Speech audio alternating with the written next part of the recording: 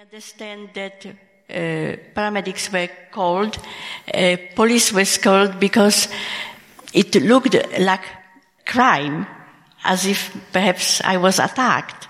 They tried to revive me 7 times. 3 different ambulances came, and no luck. From what I had, I was dead. I didn't breathe altogether for a very long period of time. 33 minutes, am I right? 33 minutes I didn't breathe. The GP, I believe, was called, and they said, well, she will not even make it to the hospital. Let's say that she's dead. But eventually I was taken to Royal Free. I stayed there in a coma for a long time. And while everybody was trying to decide, do they keep the machine on or switch it off? There was just hope. And one day,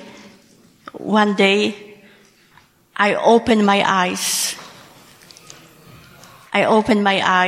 And it was an incredible experience. Of course, I was very unwell, even I opened my eyes.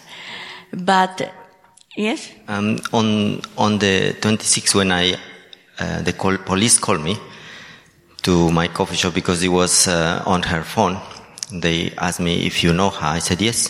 So when I ran to see her, they already took her to hospital, and I talked to the rapid paramedic. They come in a car, and I asked how did they find her.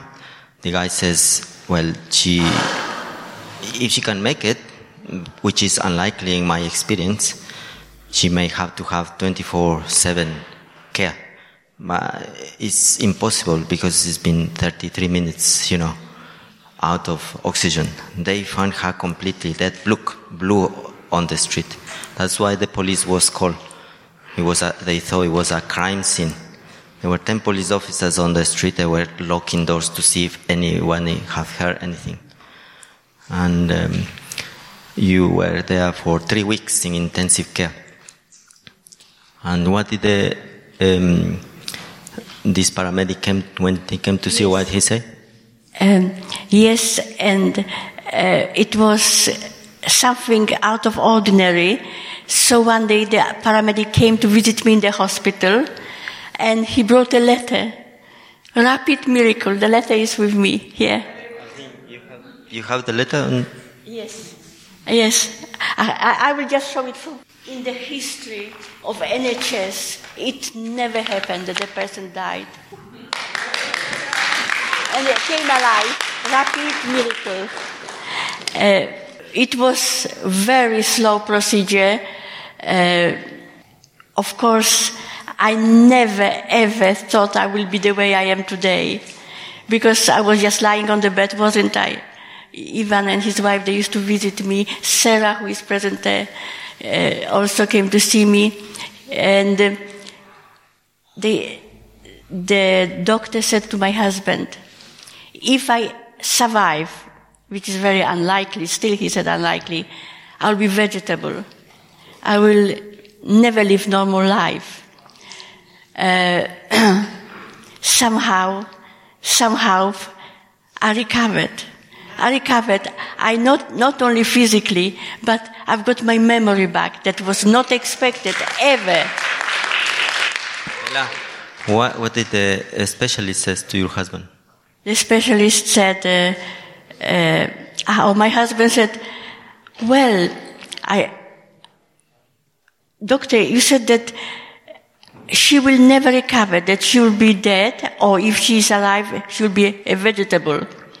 How could you explain now that you did a scan of her brain that shows absolutely nothing wrong? As if I never had a heart attack, let's say. It was to this extent. He said, how do you explain? And he said, Mr. Yagapen, medicine is an art. What he meant is also God helped.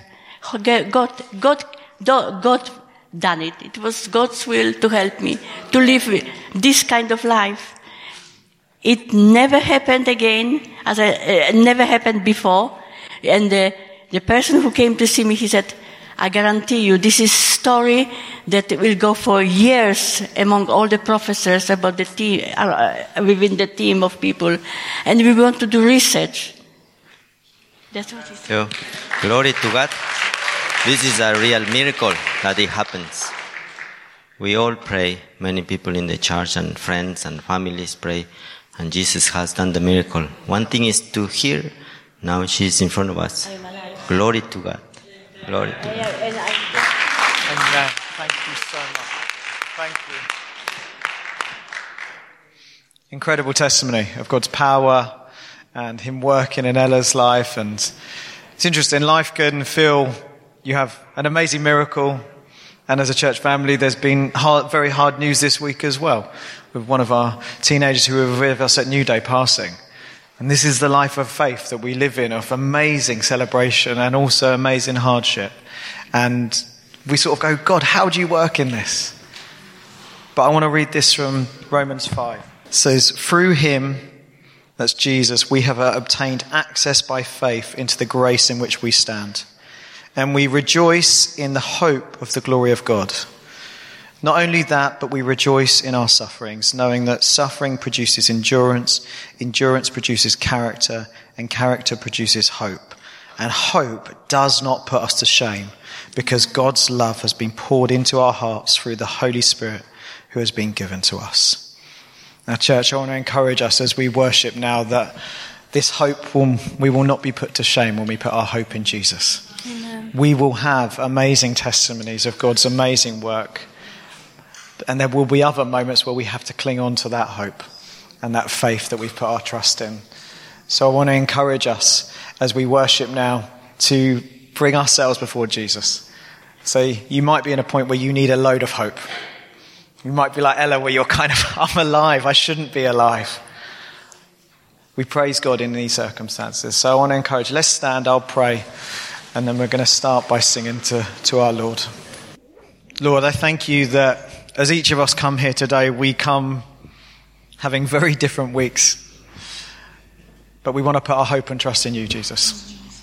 We know that you are our firm foundation. And Lord, we pray that as we go through various times, Lord, and continue to worship you, Lord, thank you that that hope does not put us to shame, but results in praise and glory to you, Lord. So I pray, would you help us, Holy Spirit, to worship you, to lift your name high, and to keep looking to you for all these seasons, Lord.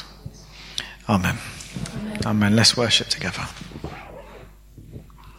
Good morning, church. Our first song is Before the Throne of God Above.